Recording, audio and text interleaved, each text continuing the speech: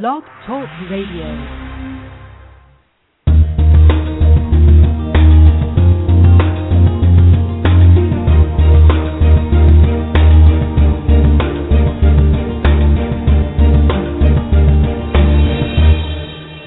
Good morning, and welcome to the Inclusive Class Podcast. Through interviews and discussions, it's our goal to explore the promise and practice of inclusive education.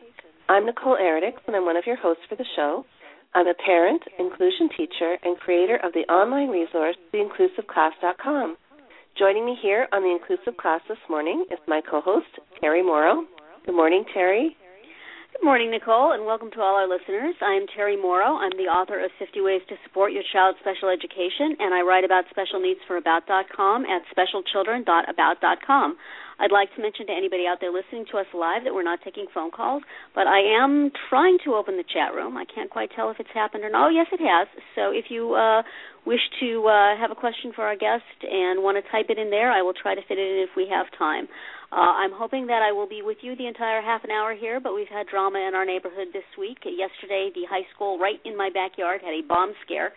So basically there were, 3,500 kids milling out into the neighborhood, and they are not quiet when they do that. So if there's suddenly a rush of young voices on my end of the line, you will know that somebody has called one in again. But it turned out that there was, after they had searched the entire enormous building, that there was nothing there. So kids were standing outside for 3 hours with no coats in chilly weather.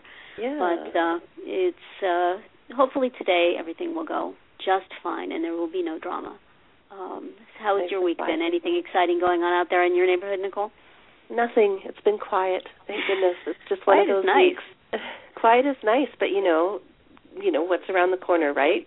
Thanksgiving and Christmas. Next Thursday is Thanksgiving. Yeah. How is that possible? I mean, you Canadians already had your Thanksgiving, but we're doing it again, though. We get the best of both worlds. Here. Oh my gosh, it's not right. It's too soon. So I'm just, sitting over here, la, la, la, la, la, I can't hear you. It's not for another several weeks. But, No, we'll do the American Thanksgiving, so we'll have another turkey and celebrate all over again. And then, of course, Black Friday is the following day. And that's right. I'm not ready for that either, Last year I got a lot of good Christmas shopping done, and this year it's like, no. Yeah. No, my husband insists on going out the door at 2 a.m., so you can go on your own. Thank you very much. My sister-in-law is one of those. See, I do my Black Friday shopping online. Yeah. It's much easier. And sometimes they do a Black Monday online, too, so you have a little extra time. No, I'm just trying not to think about it at this point. I know it's looming, but I'm not trying to get too wrapped up. Wonderful thing. Yes. It is. Good point. Well, in the meantime, though, I'm really excited about our guest today because several weeks ago I actually came across an article about our guest and his daughter, which caught my attention. I don't know if you had seen it or not, Terry, but it was titled, Why Inclusion in Classrooms Benefit All Kids. So right away I had to check that one out. Yes. Seems like we've said that before. Yes, but what really struck me is that I often talk about why it benefits children. We have experts on that talk about why it benefits children, but rarely we have a parent that comes forth and says, hey, it does benefit kids. And I'm not saying that there are very few parents out there that believe it, but, they're often busy raising their kids and, doing other things. And unfortunately, not enough parents take the time to sit down and share their stories and talk about what the benefits of inclusion has been for their children. So I was very excited to see this article, and of course right away thought I need to get in contact with them and have him on the show. And his name is Sean Adelman, and he is here with us this morning, and he is going to share some of his thoughts and experiences about inclusion. Good morning, Sean. How are you? Good morning. Very well. Good. Nothing like a little early West Coast morning to get us all chipper. Exactly. Is it dark and rainy in your part of the world, or is it clear today? Yeah, it's actually dark, but we have this natural phenomenon called sunlight that came out yesterday that we rarely see this time of year in Seattle. Everybody ran inside because they weren't sure what to do. Exactly. I know what that's like, trust me. Let's get going on our interview here and find out what your thoughts are. And before I forget, I just want to quickly mention that the article that I'm talking about can be found on parents.com. That's where I found the article. So anyway, Sean, can you tell us how being a father of a special needs child has changed your life? I think that's the unique part of it is it's changed my life in such imperceptible ways. It's really hard to define. I find myself being more of an advocate for diversity than truly just special needs, because I realize that essentially what makes her unique is so multifactorial. It's hard to pinpoint on just a learning issue, and so I think what it's done is it's given me more patience and really more understanding of the challenges we all face, and seeing her take these challenges on in such a positive way has really made me a different person. Exactly. And before another point I wanted to mention too is that your daughter has Down syndrome. Yes, ma'am. And that was the special needs that we were talking about earlier in terms of how that's changed your life, and then of course you've been able to see all the benefits of inclusion with her going to general education classes. And it's interesting, because go ahead. I'm sorry. Oh, sorry. I was going to say, why is it important for a special needs child to be included? I think inclusion, and one of the things that I've tried to talk about, and this is, interestingly enough, this is something that's come about as I've learned more, I've certainly understood more. And what I can say is the benefits are multifactorial. The one thing is that, it helps her engage with her peers. She gets to make friends in a way that we don't really, most of us sort of relate to our peers in a way that we just sort of don't think about. And not being around your peers, it makes it very difficult to form friendships and do the things that we all sort of take for granted. I think the thing that we always forget about when we talk about inclusion and how it benefits our kids is it benefits on the other end of the spectrum. And as you've already alluded to, I've benefited greatly by having her in my life. I can't even imagine what my life would have been like without her. And the kids that interact with her, I think grow up to be better people because they understand the differences that these kids bring to the play, and that we all have our own sort of little special things about us. And I think that the one thing, once again, that we forget about is that the inclusion's a two-way street. And the things that I've seen are the benefits of the kids that she's hung out with. Specifically, she's a cheerleader in our high school cheer team. Right. And, it started off as, I hate to say it, but my wife and I are definitely not cheerleaders. And I don't mean that in a negative way, but that just was definitely not our thing. And have our really beautiful girl who's, essentially genetically a cheerleader doing it was something we had to embrace. But we sort of had our own preconceived notions about what cheerleaders were like, to be honest. And the kids that didn't want to hang out with her and had their own sort of look at things have, on many levels embraced her and learned that, she can do things they never thought possible. And it's been really exciting just to see that sort of, switch flip. And these other kids who really had no idea what she was capable of doing until they actually had a chance to interact with her and meet with her on a playing field that was level. Yeah.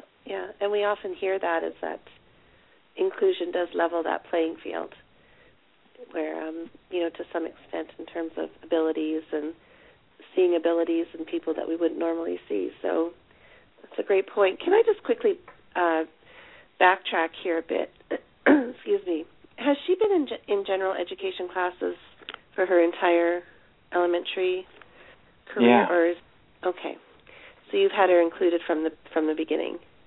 Well, that was one of our really difficult points, and I think you and I spoke previously about a friend of yours in Florida, and when I was in the Air Force in Florida, I had job offers when I got out of the Air Force, and the problem was our local school was going to make a shipper to a contained classroom in another district. Right. And so we moved, and honestly we've moved a few different times because we wanted what was best for her, and the truth is as naive parents we don't always we think we know what's best, And so for us, it's been a journey to really find a system that allowed her to be included in a way that we thought she deserved. And that's a challenge because inclusion, for inclusion's sake, I'm trying to think of how to say this.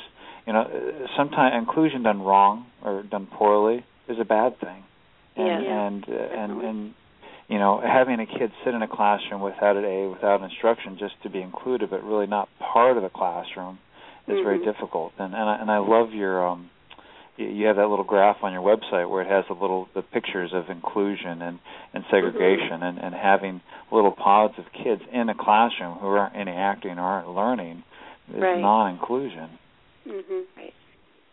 So you had an idea in mind as to what you wanted to see happen for your daughter, and that's something that you've then pursued to find that situation for her. So. And we've never thought of treating her anything other than the same. She's always been on.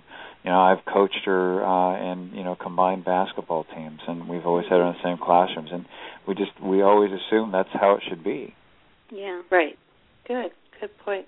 Now, why do you think that these authentic, inclusive programs? Because you've talked about inclusion when it's not done correctly cannot be a good thing, and Terry and I always talk about that as well. Why do you think some of these truly authentic, inclusive programs have not taken root as of yet in many places? I think the honest answer is money. Yeah. I think in a perfect world, and Sue, my wife, and I were just talking about this yesterday. In a perfect world, you have the kids in the same classroom, and you have 3 teachers. And so that all the kids get something out of it. And one of the benefits we found that the teachers actually really liked when we were in Ann Arbor was that, there was an extra teacher in the class. And so actually all the kids, appreciated it. So when Devin was there, we had an aide who functioned as a secondary teacher. And so the classrooms were actually more vibrant, and it was actually a better situation for everybody. Yeah. And that was sort of a secondary effect that we didn't really appreciate. And I think that the really, really hard lesson as a parent is what you think is right for your child isn't always what your child wants. And so as your kids get older and become more independent, you have that battle. So for our situation, Devin's at a high school, as I said, she loves going to school. She drives her other 2 kids nuts because, they're typical, teenagers who don't want to go to school. And she's like, yay, I want to go to school. But in middle school and high school, she had a resource room where she could get a little extra help, and then, either had an aide or somebody that would periodically check on her or their classrooms. And the thing we found last year was that although she was in some inclusive classrooms, she was just there. They weren't sort of checking that she was prospering and doing what she wanted to do. And so we had to make the choice of, does she spend more time in the resource rooms, does she actually learn and interact on different levels and really juggle, what her needs actually were with what we could accomplish within the confines of the current school system. Yeah. And then, of course, as you were mentioning earlier, a lot of those sort of checks and balances require another body in place, and then, having the district having to fund the aid, and, that in many ways, they can sort of reshuffle their funding. However, if that's not in place, it makes it more difficult. So, yes, but having people in place to support the inclusion is definitely a must for having it work successfully. Well, and I think it's also about priorities. I think one thing that comes with understanding that kids of different needs are capable of more than people perceive, and so as soon as you sort of come to that realization that if you lower the expectations of our children, by the way, they won't achieve what you think they will. As soon as you sort of come to that realization, then things flow a little bit better, and Devin was on a cheer team a couple of years ago with a young lady who had sort of was a professional coach, and sort of as a whim decided to have a special needs team, and so she started off teaching them like they were puppies, and realized very soon that these kids were capable of doing normal stuff, and as soon as that sort of switch took off in her head, it became a much richer, much easier job, and I think funding is a huge issue. But I also think it's that understanding that we have to raise our expectations of what these kids are capable of, so that we can make a richer learning environment for everybody. Mhm. Mhm. Yeah. It's interesting when you talk about the money. That is one of the big problems. I agree. And the thing is that eventually, I think inclusion is less expensive. It's just expensive at the beginning when you have parallel programs, when you still have the extremely expensive out-of-district school you're sending kids to, and you still have the self-contained class, and then you have to have extra teachers in the mainstream class. That seems like too much. Eventually, if everybody's going to the same place and you've redistributed all your people, then you have environments that work for everybody and that aren't as expensive, but it's making that initial commitment that I think is a problem. It seems like we should be putting everything, all the resources in the rooms with all the kids together rather than have all these separate things. But that's just a humongous organizational change that at least my state isn't fighting it quite as hard as Florida, but people are still fighting it and wishing that it would go away. So, I think that's why it's so important. Well, it's important to make the case that inclusion is good for the typical child, that you bring these resources into the regular classroom, and that's good for everybody. It's good for especially the kids who are not needy enough to need to be in special education but aren't quite at the level of complete mastery, who usually just kind of fall through the cracks and get their B's and C's and, move along. So what are some of the ways that you have found that inclusion is important for the typical child, Sean? Well, first I want to say that was very well said, and I could not agree more. And I think that's exactly what I was trying to get at, is our perception of how we teach. If it changes, it makes a more inclusive environment much more affordable. So I agree completely. In terms of what things, I'm sorry, I got so excited about what you're saying, I forgot what you asked me. Well, I was asking you why you feel inclusion is important for the typical child, but also the flip side of that question, actually, as I've been thinking and listening to you talk, I have one child who was more or less all inclusion all through school, and one child who came to inclusion very late and was in self-contained most of the time. And a lot of his friends from self-contained classes, their parents don't want them in inclusion. Their parents are afraid of inclusion. And, of course, we've all seen inclusion done badly, and that's what they've seen, and that's what they don't want. And for a long time, I was that parent, too, for my son. I just couldn't quite see how they were going to be able to accommodate him in a regular classroom. And if they couldn't, it would be such a disaster that it's easy to retreat to your safe, your safe little self-contained class where everybody gets cookies every day and, the teacher wants to talk to you and everybody loves the kids. But so, we have to get the message out to the typical parents that this is good for your kid. This isn't going to be, they're bringing the special ed kids in, it's going to drag everybody down. This is going to be good for everybody, but also to the parents of the kids with special needs, saying, this is why it's good for your kid. This is why being in with everybody else is good for your kid, and being off in a corner getting just, exactly what's in their IEP goals is not good for your kid. So now I've asked two questions and talked for a long time. So I think those are great questions. Let me pass it back to you, Sean. I think those are very difficult questions, and I think, I've had the same situation. I have a good friend of mine at work who has a very involved child with some very specific needs, who's afraid of an inclusive classroom. And I think the reality is we all live in a society where, by the way, we have to get along, and your kid is not going to live in your house. We don't have special need grocery stores. We don't have special need malls. I mean, they may be ADA compliant, but you actually still have to interact on some level. And the more people understand, the less they fear. And people in the general public fear difference when they don't know it exists. And it's not, understanding is not a bad thing on any level. And it's just so hard to sort of see. I mean, that's partly why I wrote the book, is I was so dismayed that people continue to sort of expect so little of my daughter, that she continued to surprise people, and I wanted everybody to know that this isn't how it has to be. And I think inclusion is a beautiful thing because it makes us sort of appreciate that we all have our strengths and that we all gain something from the experience. And there's certain things that are just experiential. You can't teach. And being involved with kids of different abilities and different colors and different sexes and different everything, makes us more tolerant and more understanding. And that's a crucial part of our development. And when you segregate kids into, if every white boy in the neighborhood goes to school with every other white boy in the neighborhood and grows up in that situation, then everything that's different is going to be fearful and unhelpful. And our society is becoming more and more diverse, and those things that we learned early on are crucial. And I learned that myself. I went to a very diverse school, and as my dad got transferred different places, I ended up in a very, very non-diverse school, and it was striking how people understood and accepted different things. And I have distinct memories of growing up, remembering the special ed kid who nobody knew, but you saw him on the bus.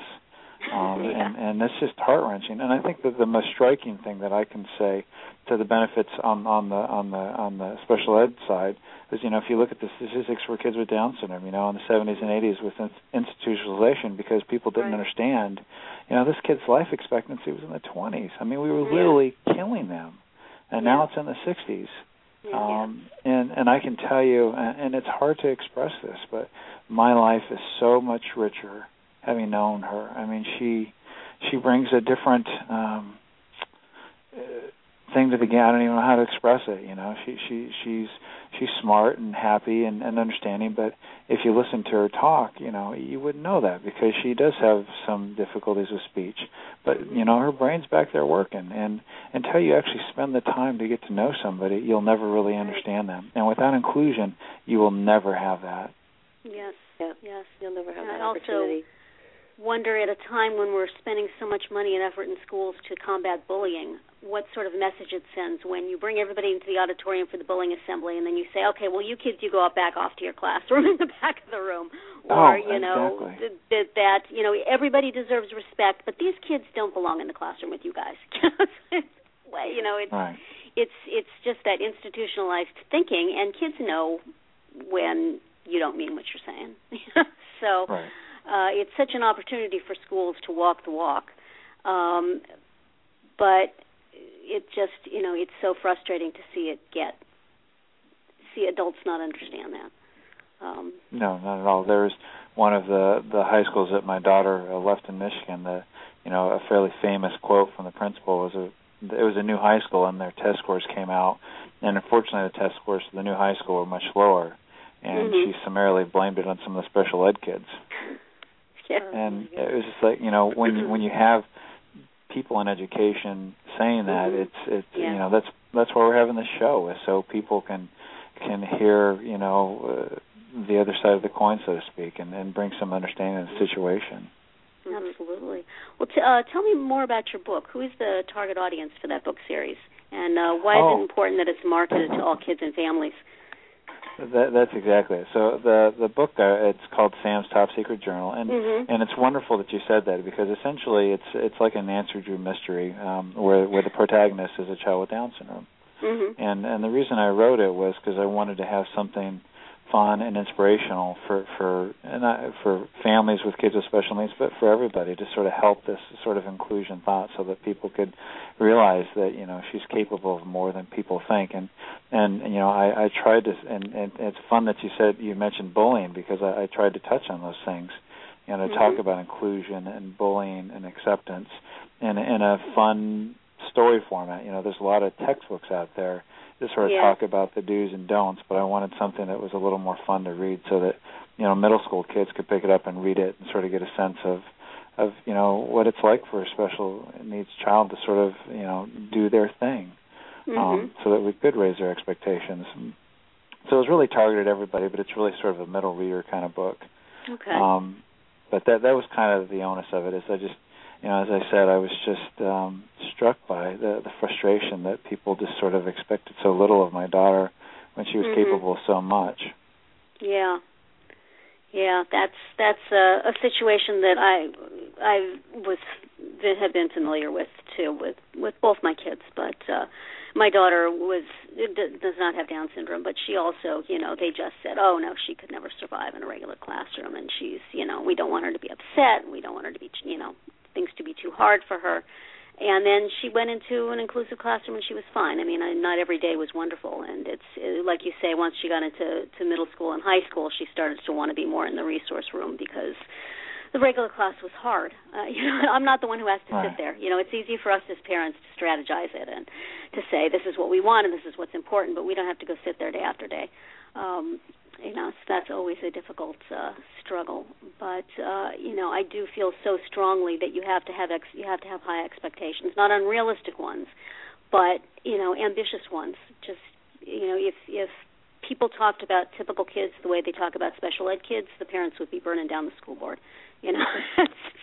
But for our kids, it's okay to say, well, Oh, here. You can't do those things.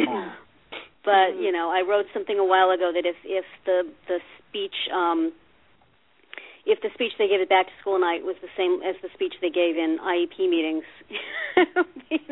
we don't think your kids are going to amount to anything. So we're going to sort them according to their abilities, and the ones who can't, grow up to be doctors and lawyers, we're going to put in a closet.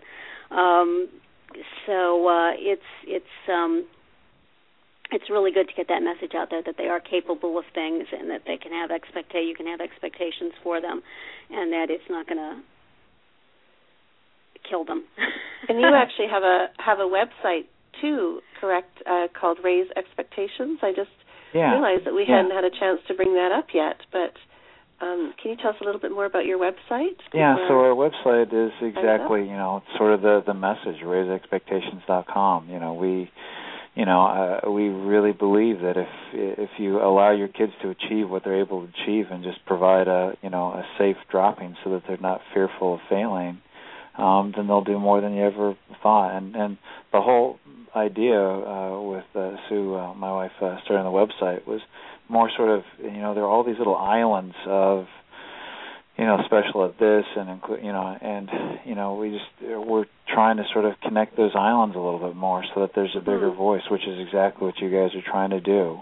Because it's a message that's true for everybody. Raising the expectations of our youth in general, I think, is a crucial part of us, becoming better people in a better society. And I think specifically, Claire, of the special needs community, but certainly of the regular community too.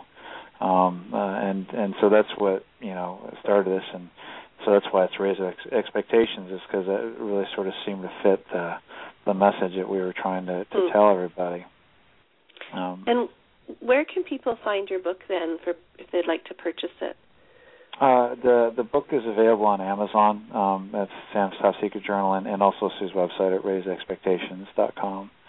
And she's got links to your website, and that was the whole idea, is just sort of to try to bring people together into a better community, which is why it's so wonderful to be on the show, because this is exactly what we want. We want to be able to talk about this stuff so that people aren't afraid of our differences. I mean, that's literally what it is. We're afraid of our differences, and the assumptions that kids are not going to be able to achieve things is the thing. And sounds like I got dinged there.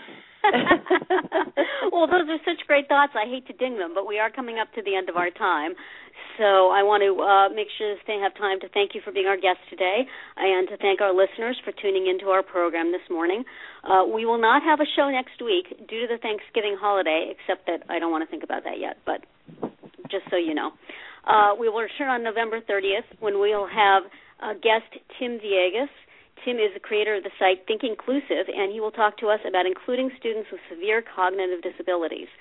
In the meantime, you can follow us on Twitter, where Nicole tweets under the name inclusive_class, and I am at Mamatude, MAMATUDE. You can also find archives to our past shows on my blog at www.mamatude.blogspot.com. Also, our show is now available on Stitcher and iTunes as a podcast for free download. I also want to mention that last Friday, Nicole and I had a live interview on Huffington Post Live, which was sort of exciting, except that she looked fabulous and I looked like a giant pasty floating head. So I have to work on my distance from the computer, I think. But if you, I'm sure that Nicole has that on her website. You have the links for that? I do. What is your website again? If you just go to www.theinclusiveclass.com and scroll down on the first page, you'll find it. Okay. Well, goodbye to everyone, and have a great week, and happy Thanksgiving. Thank you. Goodbye. Happy Thanksgiving. And this is where the outro is.